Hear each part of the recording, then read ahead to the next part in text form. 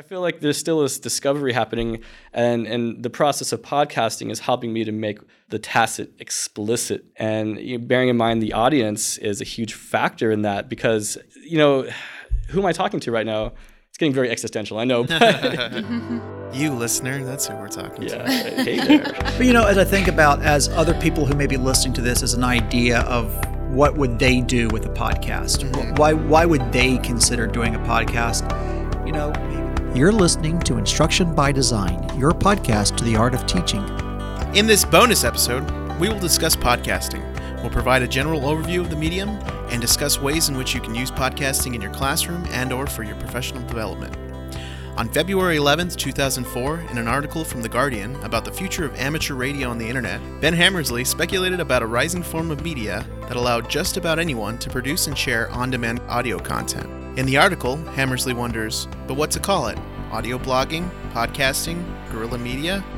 Podcasting was the term that stuck, having a connection with the most popular tech of the day, the iPod.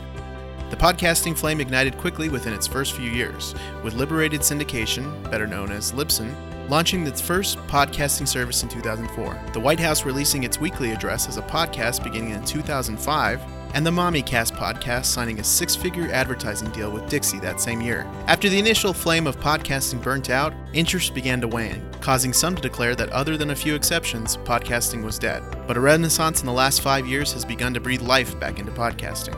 High-profile shows like the true crime series Serial have gone viral. Multiple competing podcast networks like The Nerdist and Earwolf vie for pod supremacy, and already established media platforms like WNYC have begun opening their own podcast divisions. The 2017 Edison report estimated that 24% of all Americans have listened to a podcast in the last month. That's approximately 64 million people listening to podcasts focused on news, sports, politics, comedy, true crime, fast food, old episodes of Saved by the Bell, and just about any subject you can think of. There are even podcasts focused on instructional design, one of which you are listening to. So, from a conference room on the 3rd floor of the Health North building on the downtown Phoenix campus of Arizona State University, we pull back the curtain of your guide to the art of teaching, the Instruction by Design podcast. My name is Ricardo Leon. I handle the audio production for the Instruction by Design podcast, released through the Academic Innovation Department at Arizona State University's College of Nursing and Health Innovation. Usually I'm the silent one, monitoring the audio levels and doing the editing. So this time I'm going to be facilitating, and these guys are going to be doing all the editing later on. Oh, man. But with me today are Stephen Crawford, Jeanette Senecal, Celia Cotretiwa, Aaron Kraft. All right. So what was your familiarity with podcasts before embarking on the production of this podcast, the Instruction by Design podcast?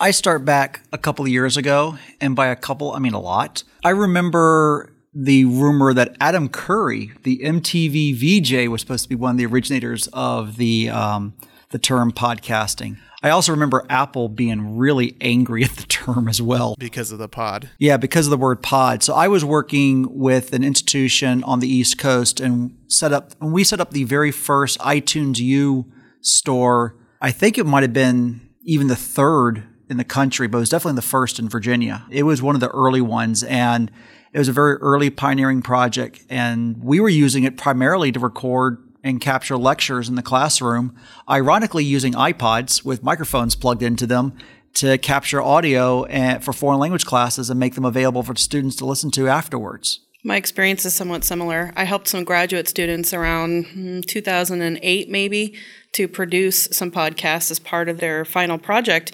And, I certainly was familiar with the medium, but shortly thereafter, I pretty much believed that it was dead. So that intro describes where I was at before we started this project. I was actually podcasting while I was working for a website called Huzhong.com. They are located in Shanghai, China, and I spent several years as an English teacher in China, and I hooked up with this website. I would go to their offices a few times a week, and one of the days they would let me go to a little sound booth they created, and they had me recording podcasts for them. I would put out about one show a week, and I called it Radio AK. So ever since I was a kid, one of my dreams was to become a radio host, and I'm terrible at being a radio host. I've learned that after doing the podcast. However, I basically designed the format to mimic like a radio show. And then it was for educational English. So then I would throw in a song, an English language song. We would talk about the lyrics. I would have the listeners comment in the comment section, and it would be like a little fun English lesson put out weekly. Fun fact, when the Chinese government found out that I named my show Radio AK, they contacted Huzhong.com and said only government-sponsored entities can have the label of radio, even if it's in English. So I had to change the name. Now, this was after I already garnered like 10,000 followers, which in China is actually, like a drop in the bucket. But, it's a big number in America. And so I had to change the name to Air AK, which sort of stemmed the flow of people, of followers, because they didn't know that I had to change the name. You don't just publicly say I got slapped by the government. So, but yeah, that's my experience with podcasting. Might be a selling point. I should have thought of it that way. Yeah. My experience started when I was a K-8 teacher, and I had colleagues who were trying out podcasting with their students. It wasn't anything I had ever tried, but I just knew of it. A couple years ago, I went to the Online Learning Consortium's Innovate conference. And there I met someone named Mike Lampe, who does the Active Learning podcast. And so he had let me know that he was actually going to be starting it. So I started to listen to his podcast, and I listened to a few episodes, and they were very interesting. And I still listen to them here and there when I do get on. And that was pretty much all I had known prior to this one about podcasting. So the podcasts that you guys are familiar with, initially, were they kind of the formalized, how we definitely have done some work to have like a framework for every episode, kind of more in a traditional broadcasting sense. I know we're all familiar with like NPR and those sorts of shows. Were those programs that you guys were listening to, were they specifically with the thing that you were mentioning, Jeanette, with the students, were they kind of, did they have like a formal? They did. They were a fairly short-lived series because, again, it was a terminal educational product and they weren't really continuing beyond that point. But there was a framework and kind of an internal theme, and there was some dialogue.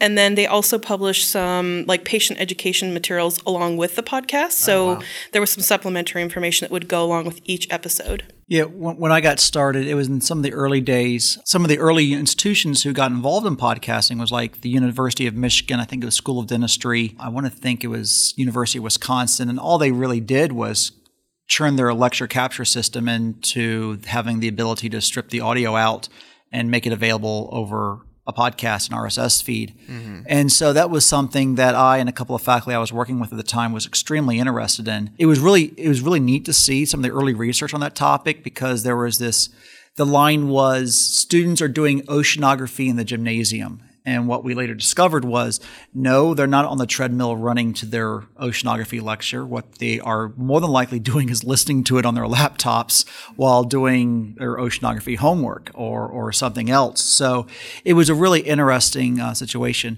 Now, as a listener, I typically would listen to basically radio programs that were out from the BBC and from CBC. So I listened to a lot of British and Canadian podcasts because they were really early pioneers in that era, and they were online before NPR was. I mean, because NPR was still stuck using real audio back in those days, so you could only stream that on your computers.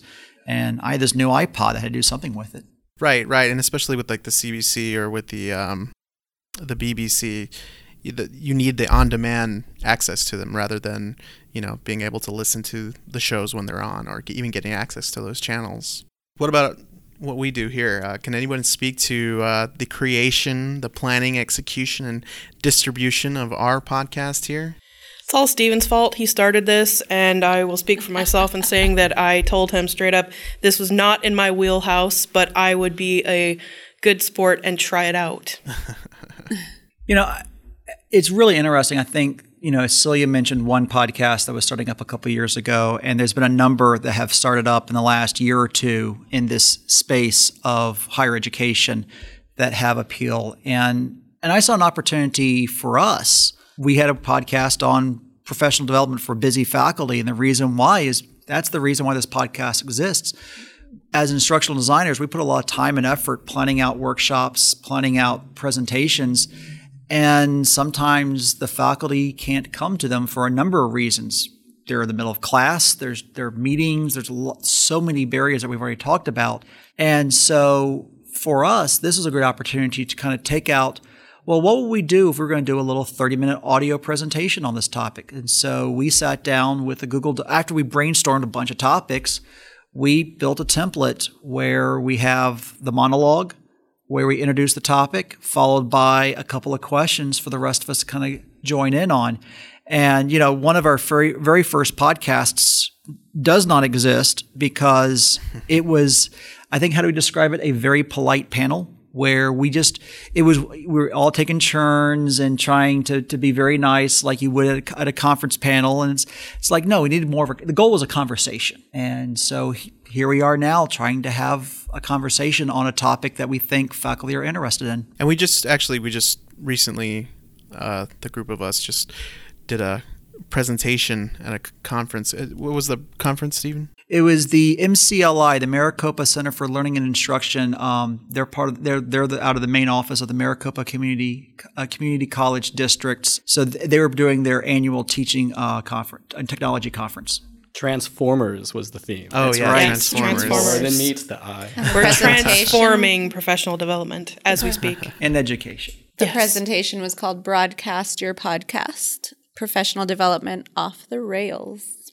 I was with Jeanette in the beginning. I wasn't as interested in podcast as a youngster having to sit through talk radio. That put a really bad taste in my mouth. That was like torture for me. I love talk radio. When you're sitting in a van traveling with your parents and they throw on talk radio, yeah, it was torture. It wasn't anything that I was excited for. So. The only thing worse than talk radio is sports radio. Yes. I had a really hard time in the beginning with the buy-in part. I'm a reader and I'm not a listener.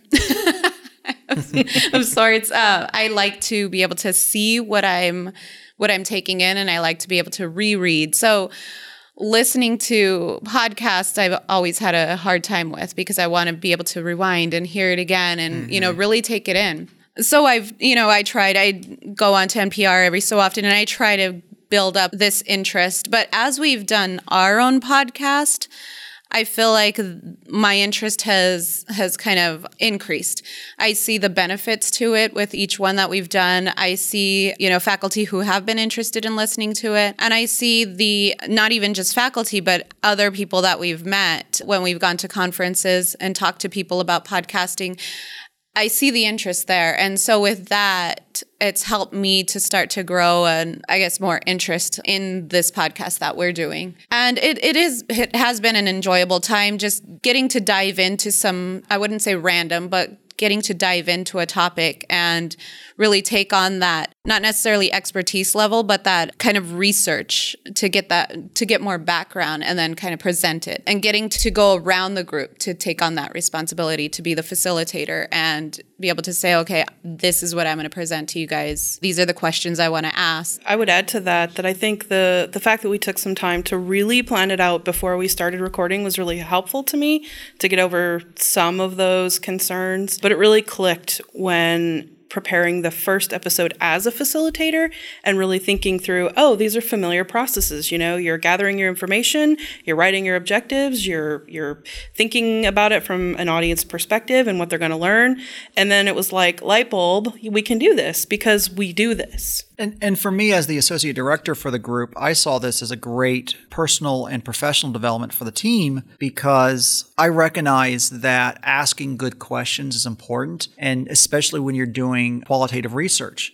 So how do you ask good questions that generate discussion? But also, we're good presenters. We can walk into a room with a slide deck or without a slide deck and present on a lot of topics. But the question is, what happens when it becomes an artifact? Something that we know that this is going to stick around for potentially years and years and years, especially if we don't want it to, because the way the internet works. But it gives us a chance to think about, how do we respond to things? And it helps us, I think, grow as individuals. And I want to throw a quick question to Aaron, because, you were hired on and didn't start until we were just starting this process. In fact, we recorded the first and second episodes, and we threw out the first and then re-recorded it when you were with us. So kind of what was your first impression of coming into a new team and all of a sudden here we are doing this? I was scared to death. No, so, when I did my podcasting, it was about a topic that I was very comfortable with, the English language. And I had been teaching for several years by the time I started podcasting over it. So for me to walk into a room, I love music, by the way. I thought I was going to be a musician. I gigged professionally for another 16 years before I even started teaching. Point being is that I'm very comfortable with music. I'm very comfortable with English. So I would go in, I would pop these things out, and I would make jokes. It was very loose. It was very easy. But then all of a sudden, I'm learning about this new thing called instructional design, right? And I'm probably a mid-career professional at this point. So I understand tacitly a lot of things, but then having to say it in an eloquent fashion just kills me sometimes. I mean, it's really hard to do. So I felt like the game was stepped up. I went from super easy, nonchalant, I can do this, to all of a sudden, wow, I got to go home and study and throw some really accurate and precise questions together, and I got to be ready for whatever questions get asked of me, and I got to make this thing solid and polished because the game just went up a level. Then you sat next to me, who flubs all the time. So I've never heard those flubs on the podcast. I'm only judging my performance, guys. Continuous improvement. Right. And you know what? That's been this kind of journey that we've all been going on. It's gotten better. Everybody's starting to really come into their own as part of this podcast. It's been a really cool perspective to edit these episodes and see how much growth has happened. I think what's interesting is when I hear the kind of story of the podcast described, I hear a lot of this kind of need for it to be a conversational thing. And what's interesting is that it is definitely a conversational thing, and I think that has to do a lot with the team here and how friendly everyone is with each other. But there's a very strong framework that goes into every single episode of this show, and also even the way that we've designed the way that we set up the mics and the way we sit. Everybody's facing each other here in a conference room. There is definitely some work to formalize it beyond just the conversation, whereas I think that could be a little bit of a pitfall, and I've heard that in other podcasts where it's a little too conversational, it's a little too laid back. I think the way that we brought in formality and conversation is a really obviously successful, and I mean, in terms that we wanted to measure our success. But what are some of the barriers to creating and distributing a podcast? I think for me, you have to be ready to talk. And you have to be ready to think on your feet, because I, for one, am not a person who I like to do my research and really think about my answers before I give them. So I find sometimes that when I'm, asked on the spot, or I'm not necessarily prepared for the conversation to go a different direction, that's definitely when I do my flubbing, because I like to sit back and really think about things before I answer. And so that's where I struggle. Yeah, I would agree. Same here. The first couple episodes as a non-facilitator and just coming in feeling unprepared, even though I kind of knew what the topics were about and I had a sense of the questions, but it was like it felt very strange not to have handouts and slides, or at least an outline or something to, all the typical sorts of professional development preparation we would do. That felt very awkward. Mm-hmm. For me, it's been walking a balance between being prepared and doing improv. As the facilitator, you want to be prepared because you have the introduction and you want that to be clear and concise and lay a solid foundation for what the discussion is going to be, not just for the listeners, but for the folks in the room who we're recording with. Then you want to have well thought out questions, and then you have to be ready to throw them out. As the discussion goes, just like, I've got these 4 great questions. I asked the first one, and now the other 3 just don't seem important anymore. Let's ask something else. As a participant, when you're not facilitating, I look over everybody, whatever the topic is, I look at what's going to be the main introduction. I look over some of the sources that we've cited ahead of time just so I can make sure I'm familiar with them. I try to not do too much more beyond that because I want it to be natural. I want to just be in the moment. And I think that's important. important. And I think it's also important for us as professionals when we're not podcasting and having a conversation anywhere is that we're good. We're good enough to talk about these topics, whether the microphone's on or off. We just need to trust ourselves. Yeah, I got to say, though, it's one thing to be natural in your day-to-day existence. It's another thing to be natural in front of a microphone. It's still sort of a canned moment. It's hard to forget that I'm not right now speaking to 100, 200, 1,000 people. You know, that when the moment that I think about that, all of a sudden I feel all these restrictions come in and start filtering what I say, when maybe I should just forget about that and just speak naturally. But it's a process. You know, I'm not a natural sage. I can't just get in front of an audience and talk. So I have to learn to be that way. And this is definitely part of that process. There's a pretty big learning curve. But there is an important thing about filtering. I have historically said some pretty interesting things over the years that have been considered over the top. And that's something that I think is important, especially as you move more into leadership roles. Your words have weight. And so, I have to consider my role, who I am, what I do, how I'm perceived, and make sure that when I do throw those over-the-top things, because I will still continue to do them, but make sure I do it in the right context with the right framing and hopefully not leave them out there dangling by themselves and people wondering, is that what he really thinks, that it's really that, whatever it happens to be the case? But it's important. You got to be yourself. Yeah. It's good to know your audience, too.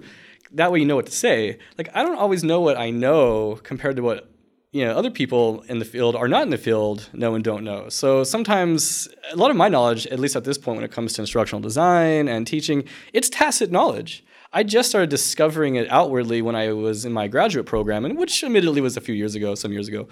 But I'm still learning day to day. Like, this is how you say this thing. Like, oh, what I was actually doing back in Japan was actually a social constructivist methodology. I had no idea that's what it was back then. So I feel like there's still this discovery happening, and the process of podcasting is helping me to make the tacit explicit. And bearing in mind the audience is a huge factor in that, because, who am I talking to right now?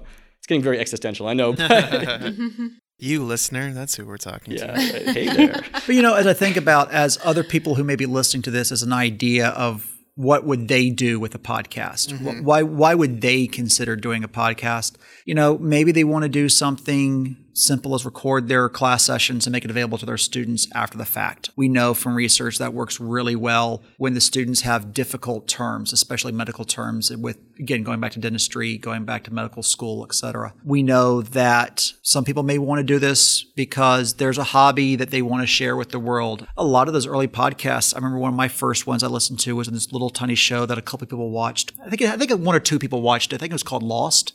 And there were a couple, and these shows got big enough that the producers called in and some of the stars. So that was kind of interesting. And while I don't expect that we're going to have big names in instructional design and teaching and learning calling in to help us with our faculty development, you never know. Right. But that was one of the other things that I thought as well is, we go to conferences and we ought to have equipment with us that we can take to those conferences and record those immediate reflections and capture experiences and meet experts in the field.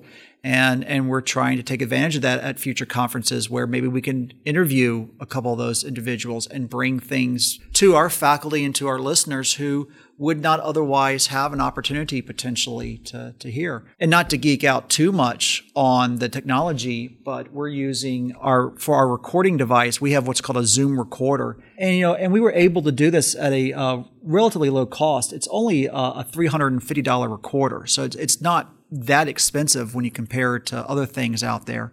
And then so we can get good audio for you to edit for us.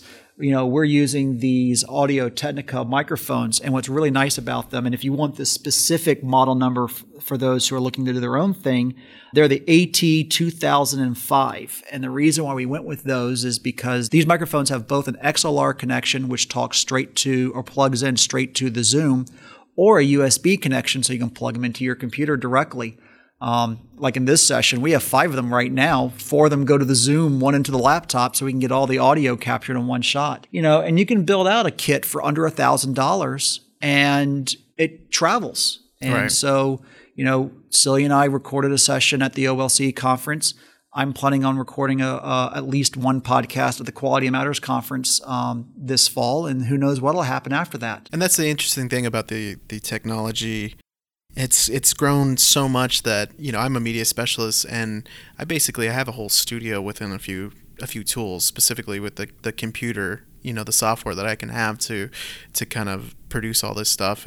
It's really kind of opened up the field of media production. I came to podcasting a little bit differently from you guys. It sounds like you guys were worried you didn't have enough authority to speak on a podcast. For me, being on a podcast or being in front of a microphone, it gives you that authority. The fact that you're willing to put the effort into standing up there and sharing your knowledge, I think that gives you the authority and justifies, it does a lot. It doesn't do everything. You still need to have something to back it up, but it does. Ricardo, producer and motivational speaker. Right. See, I knew that. Oh, I'm sorry, Jeanette. I was just going to say, I knew about the mics having USB and XLR, but I never would have thought to have said that out loud to people. I guess they need to hear that, right? And so I learned something new. Yeah. Well, for me, with that authority thing, I just aspire to live up to my 11-year-old's label when she accidentally was held captive to previewing one of our season 1 episodes. And she said, "You guys are boring but informative." So I just aspire to live up to that now, That's the tagline. Yeah. Boring but informative. It's going on the logo. Indeed. Well, if you listeners have any questions about podcasting that you guys feel like we are have enough authority to answer, please reach out to us. I did not write this part down. At IBD_podcast. We're on SoundCloud, Google Play, iTunes. Well, let's talk about that for a moment. We talked about recording, and I mentioned the kit that we have. Theoretically, we could have used an iPhone or an iPad and just recorded off of that, but that would then make that bus that's 20 feet behind us very hard to edit out. Right. So we have, we use, the software we're using. We had a couple of choices. We had, there's always Audacity, which is free, difficult to use sometimes, but free. There's GarageBand if you have a Mac, and we chose to go with the not so free choice of Audition from Adobe Creative Cloud. And we're posting our episodes on SoundCloud. We went with the paid subscription so we can get the statistics and find out, what episodes are being listened to the most and kind of get an idea of what people are liking. And we also put it out through the normal channels of Google Play and the iTunes Store. And, we have it all on our website at links.asu.edu/IBD. as an instruction by design _podcast. And, having those, and having our Twitter account with IBD_podcast to help provide those opportunities for connection and talking to people and distribution. Yeah. And we've gotten some feedback. Yes, correct? We have had some emails with I love fan interested mail. listeners wanting to know more about different topics that we're talking about on here. For me, it was specific to an active learning technique. So. And then we had one person who asked some questions that we're going to address in one of our fall episodes. So we're taking that information and using it to plan. Yeah. We also, in future episodes, are adding in actual faculty to come in as guest speakers. So Real live faculty? Real Actual live faculty, yes. Sweet. We do have some faculty in this room as well, but this one's real. Oh. Just kidding. Shots fired. Well, I guess I'm not so real. Me neither. Yeah. Well, with that, I can't, I'm trying to end it like my other podcast. Gonna say, I what do feel we so dig yourself? good right Yeah, how are you going to credit yourself as the producer? Well, I don't know. Well, we invite you guys to reach out to us and give us your feedback and suggestions for episode topics and start the conversation with us. My name is Ricardo Leon. I am this is how we do. How do we do this? Just like that, man. Just like that. I am Ricardo Leon. You need to keep that in there. How do we do this? What do we do? Seriously though, what do we do? All I have to say is I am so glad I'm not Ricardo having to edit this episode. Yeah. I feel so much better that it's not me that The has level of guilt next to my all flub. the flubs. Yeah. Thank you for joining us today in our conversation of podcasting. Sorry. Thank you for joining us today on this podcast on podcasting with Aaron Kraft, Celia Chwaitua. How do you say it? Stephen Crawford and Jeanette Senecal. With a special thank you to the ever prepared Ricardo Leon, for without him, This would have gone a lot faster. the end. We'll see you guys in the Oh fall. man, that's too funny. We got one more No, after we this. have one Oh, we more. do have another one? Yeah, we got, but not today. Good night, everyone. Good night and good luck. You can reach us on Twitter at IBD_podcast. That is IBD as in instruction by design _podcast. Or you can email us at instructionbydesign@asu.edu. To find previous episodes, please visit our website at links.asu.edu/IBD_podcast. This podcast was produced by Arizona State University's College of Nursing and Health Innovation. Oh, please tell me you're still recording. Oh, that's hilarious. know, you could have sounded like Keith Olbermann. Good night and good luck. Those are for all the times Resist. where you're probably editing my stuff, like, Celia, damn it, Celia. Okay, so I think we've now decided that the lightning round will be the next episode to be released. Hopefully around the first Monday of June. It's going to take him a lot longer to cut this With one a up. little bit of Maybe luck, this will be this the episode will last be one ready of for the the first summer. Monday of July.